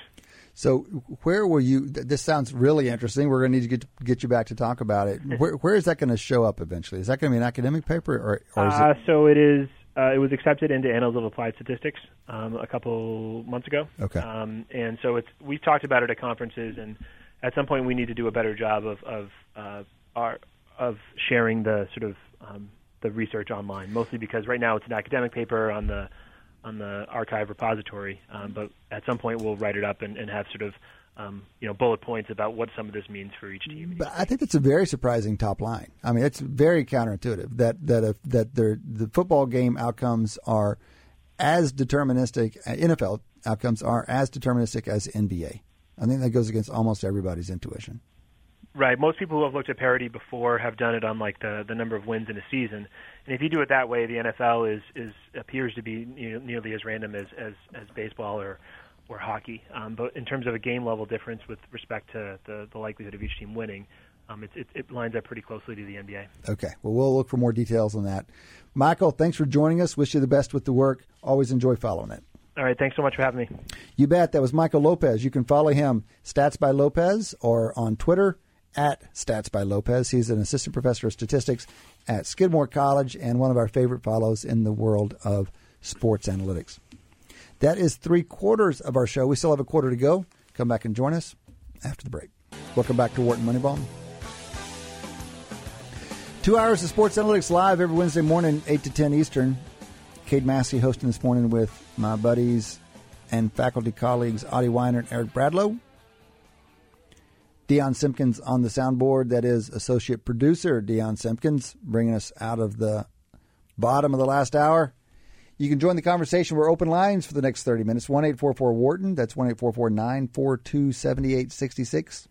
You can also email us, businessradio@SiriusXM.com. You can also add us on Twitter.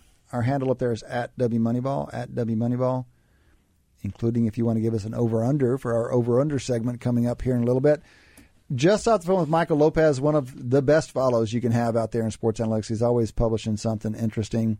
Great conversation with him over the last half hour. In the next 20 minutes, I guess we're down to just about 20 minutes. We've got a number of topics we want to cover. One of the big pieces of news, probably one of the biggest pieces of news in the world of sports in a while, was that the Supreme Court overturned the ban on the trouble that New Jersey was having, whatever the exact legal issue was, that New Jersey was having trouble getting sports gambling legalized. They can now do that. What do you guys make of all this? It's a big deal because sports gambling is something that people love to do, and it's hard to do easily, and it will now become a much bigger industry. And that means a lot of things for statisticians. For one thing, there'll be jobs for young data scientists looking for employment. I actually just ran into one of my graduating students. He's going off to Vegas to be an analyst. Oh, wow. And that's going to multiply. In what way? Like, who's going to employ these people? Well, there's a lot of places for opportunities for work. I mean, so, for example, there could be companies that want to actually just gamble and make money because there'll be so many more avenues to do this legally. So right now it has to be done overseas. So a local company that I know of here that actually has an entire division that makes sports book and they make money on it.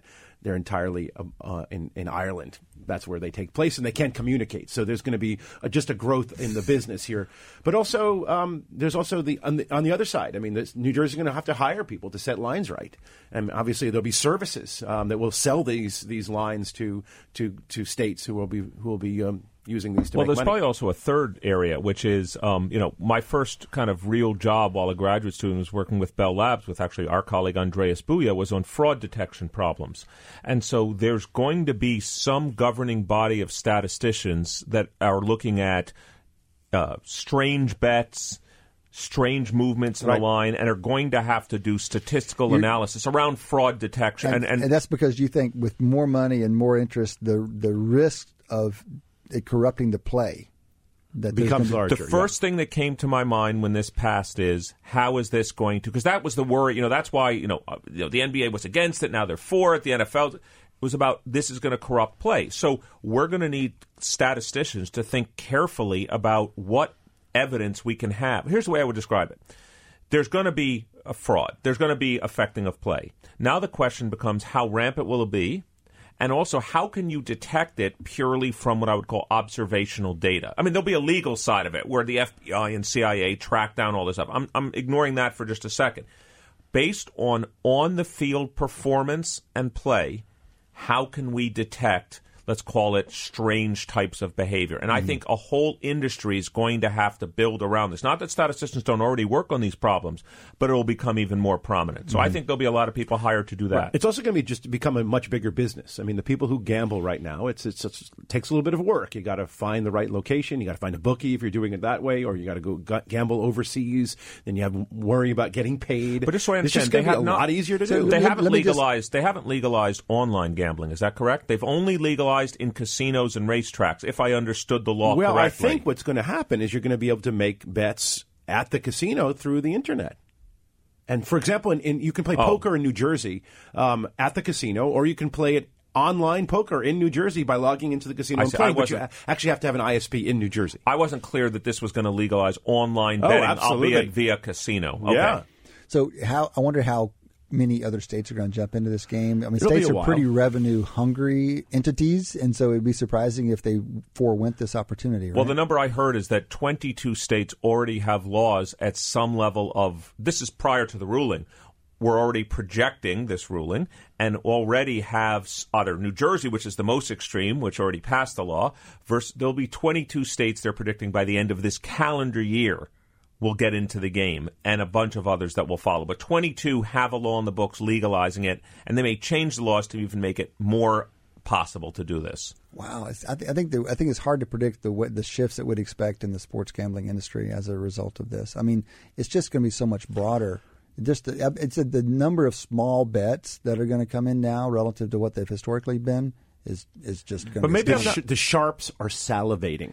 I don't know. Do more sharks? Fish are coming into the stream. Now, that is true, but one thing... Want to translate that? So the sharp money are the professional gamblers, basically, and square money are the public. And the idea is there's a lot more public money coming in now, and that's opportunity for these professional gamblers. That's right. But, of course, that's not an equilibrium story. If there's that much more square money, then you expect more sharps to get into the business as well. You've also got the question of how you just mentioned something I think most people don't appreciate. A big constraint in this industry is getting money down. Even now in Vegas, people have trouble getting money down. You've got to find outlets. And so I don't know. I mean, if this is, just run of the mill small bets, if we have more of those, I'm not sure how thick that market's going to be, whether sharps can actually get that much money into that market. It is interesting, honey. It's interesting that, in some sense, obviously you and I both, we gamble some. We know something about it. My first thing went to be statisticians on fraud detection. Yours went in a different way. It's not that it's right or wrong, but my view is that's where the big regulated part of it is going to come, which means the government is going to be hiring a group of statisticians to be basically real-time monitoring of betting patterns and their relation to on-game play. They just have to. Let's hit a few other quick ones before we go. TPC. So it wasn't that competitive down the wire, but everyone's talking about Tiger Woods, of course. Eric? Well, so this was the Players' Championship. It's like the fifth major, they call it. And it for a good reason in that 49 of the top 50 players in the world, for example, played. So this is the top field. These are the same people that play the majors. Tiger, actually, it's interesting. Thanks to Justin Thomas, who's now number one in the world, and Jordan Spieth, bogeying the 18th hole on the second round. That's why Tiger got to stay around for the weekend, because the cut moved from -2 to -1. Tiger then went out and shot 65 on Saturday, his third round, which, by the way, it was the worst 65 I've ever seen in my life in the following sense. It should have been 61 or 62. He blew a number of putts near the end of the round. Wouldn't that be like a course record, 61, 62? It would. The record's 63. Right. He should have broken the course record. On Sunday, he shot 69, but let's be clear. When it mattered, until it was clear it was over, he was like 8 under through 12 holes.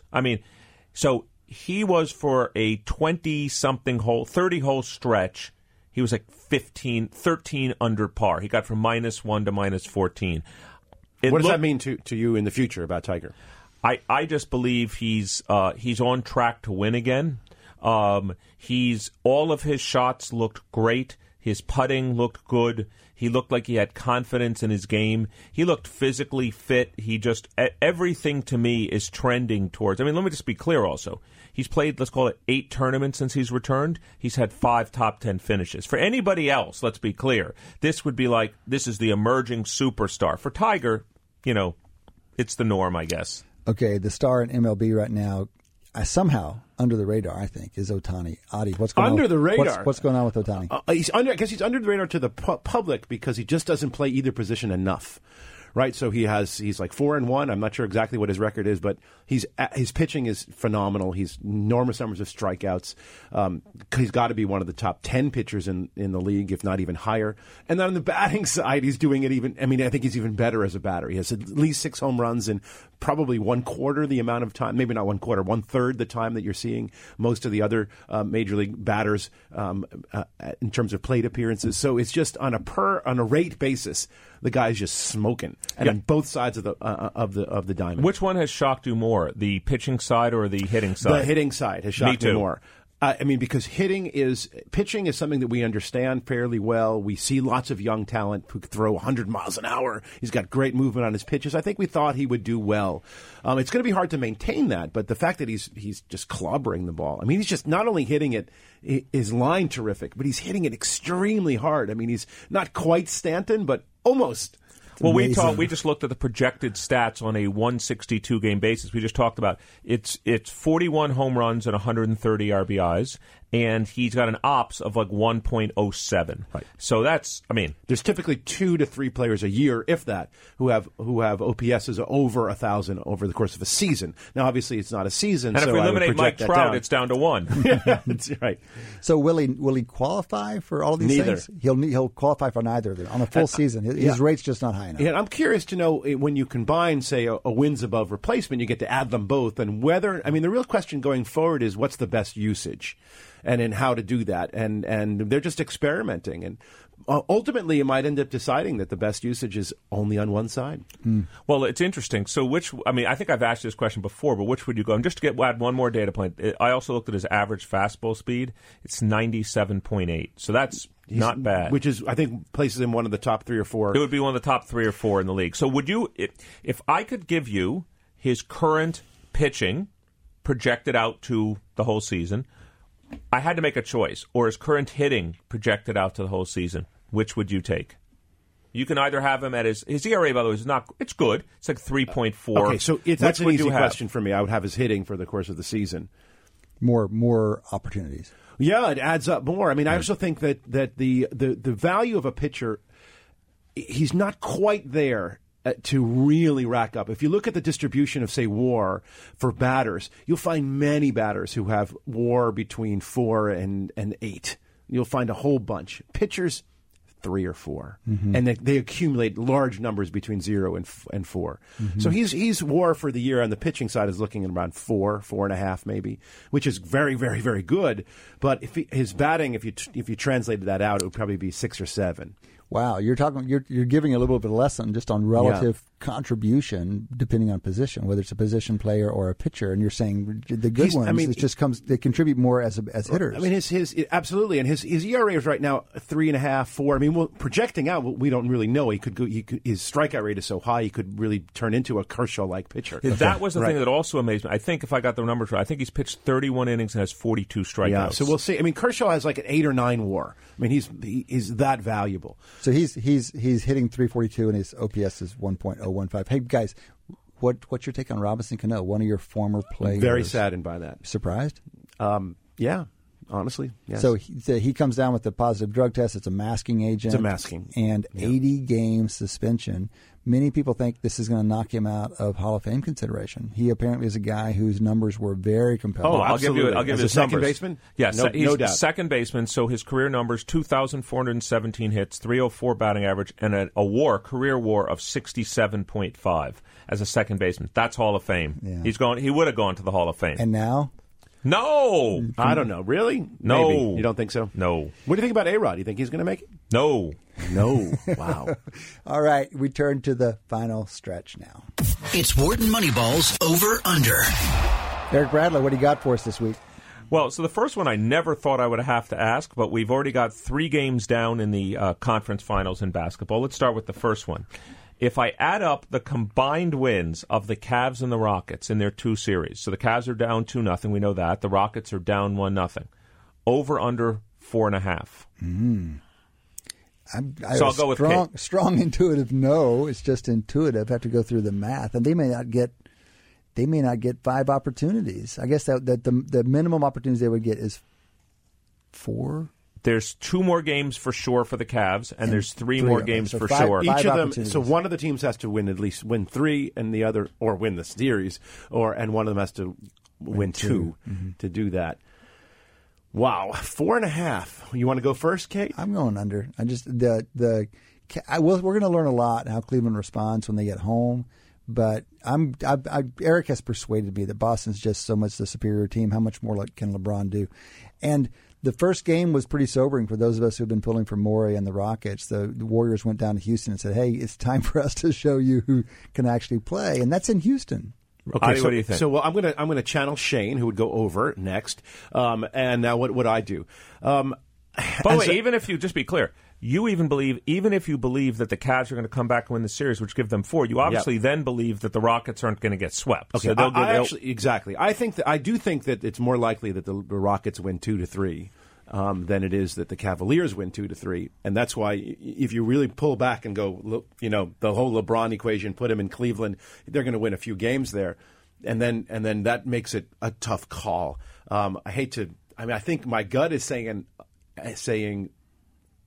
under, because that just seems what the statistics really should be saying. But there's this thing that says the priors say over. Yeah, priors. And you haven't adjusted all the way yet. Good. And Matt, by the way, let's keep track of these. Let's keep track. So I'm going to go over. Over, and you went under. I'm not only going under, but I got $1 in my pocket right now for anybody who wants to put some. Well, let's wait till it's legalized. We'll put it. We'll bet it there. But I'm going under. How about the following? Let's stay in basketball for a second. Matt's given us an interesting number. So in the next 3 years, let's include this year, the Warriors win 1.5 championships in the next 3 years. Oh, so 1.5 is the over-under.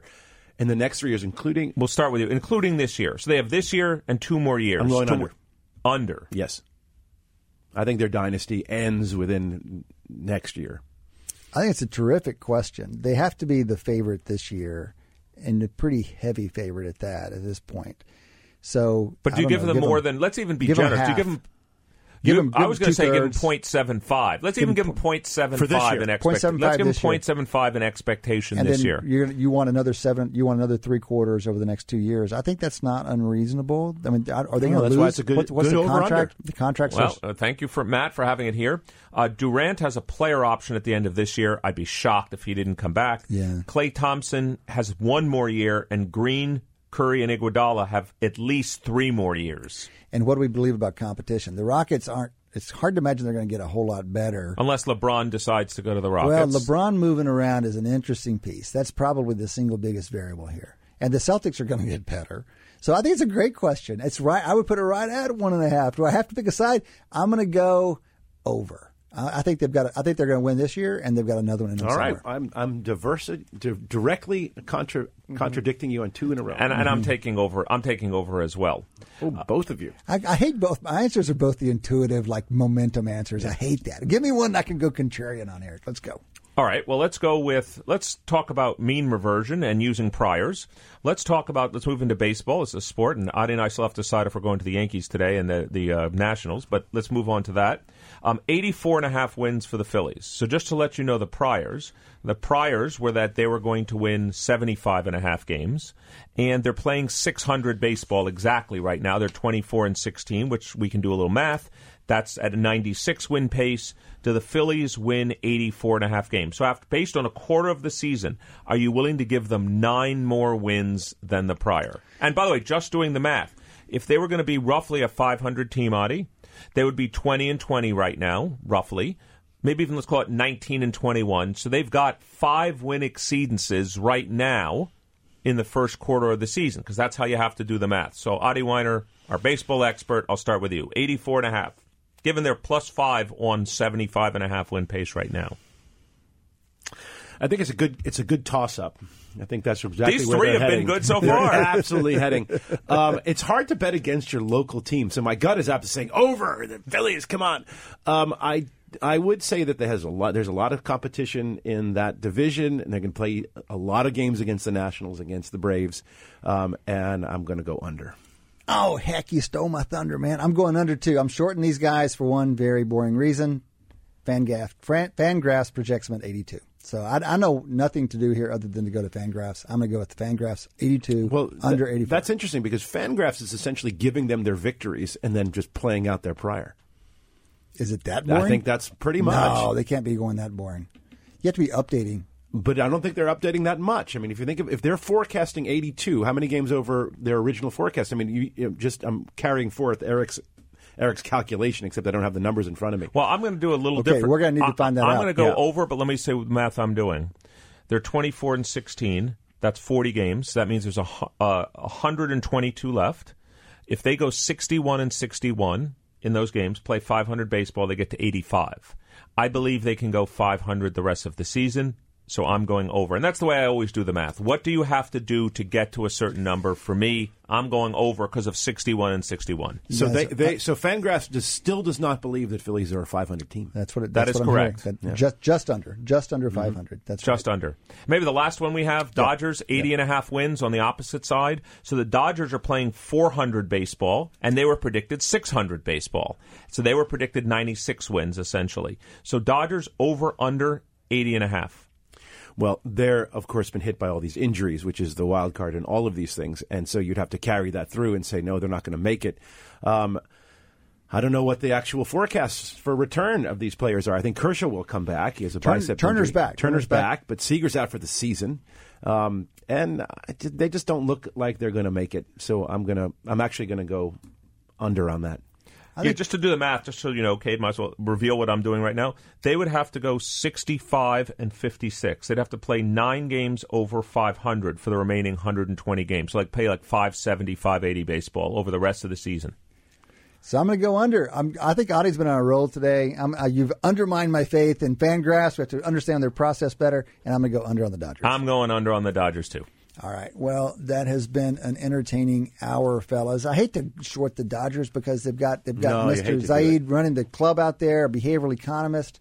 But there's new teams bouncing around. Love to see the Angels do something. How long has it been since they've been in the postseason? They don't get enough. The Angels? Yeah. Didn't they win the World Series in 12 or 13? The Angels? Yeah. No, it's been too long, right? It's been much longer than that. Weren't they good in 2012 or 2013? 2002. 2002, Matt years. So 12, 2002. What I'm saying is we need some new teams out there. So Dodgers, maybe next time around. All Arizona. Right, that has Arizona. That has been another episode of Wharton Moneyball. We do this every Wednesday morning. Come back and join us for Audie, Eric, and Cade. Thanks for listening. Between now and next week, enjoy your sports. This podcast is brought to you by Business Radio, powered by Wharton.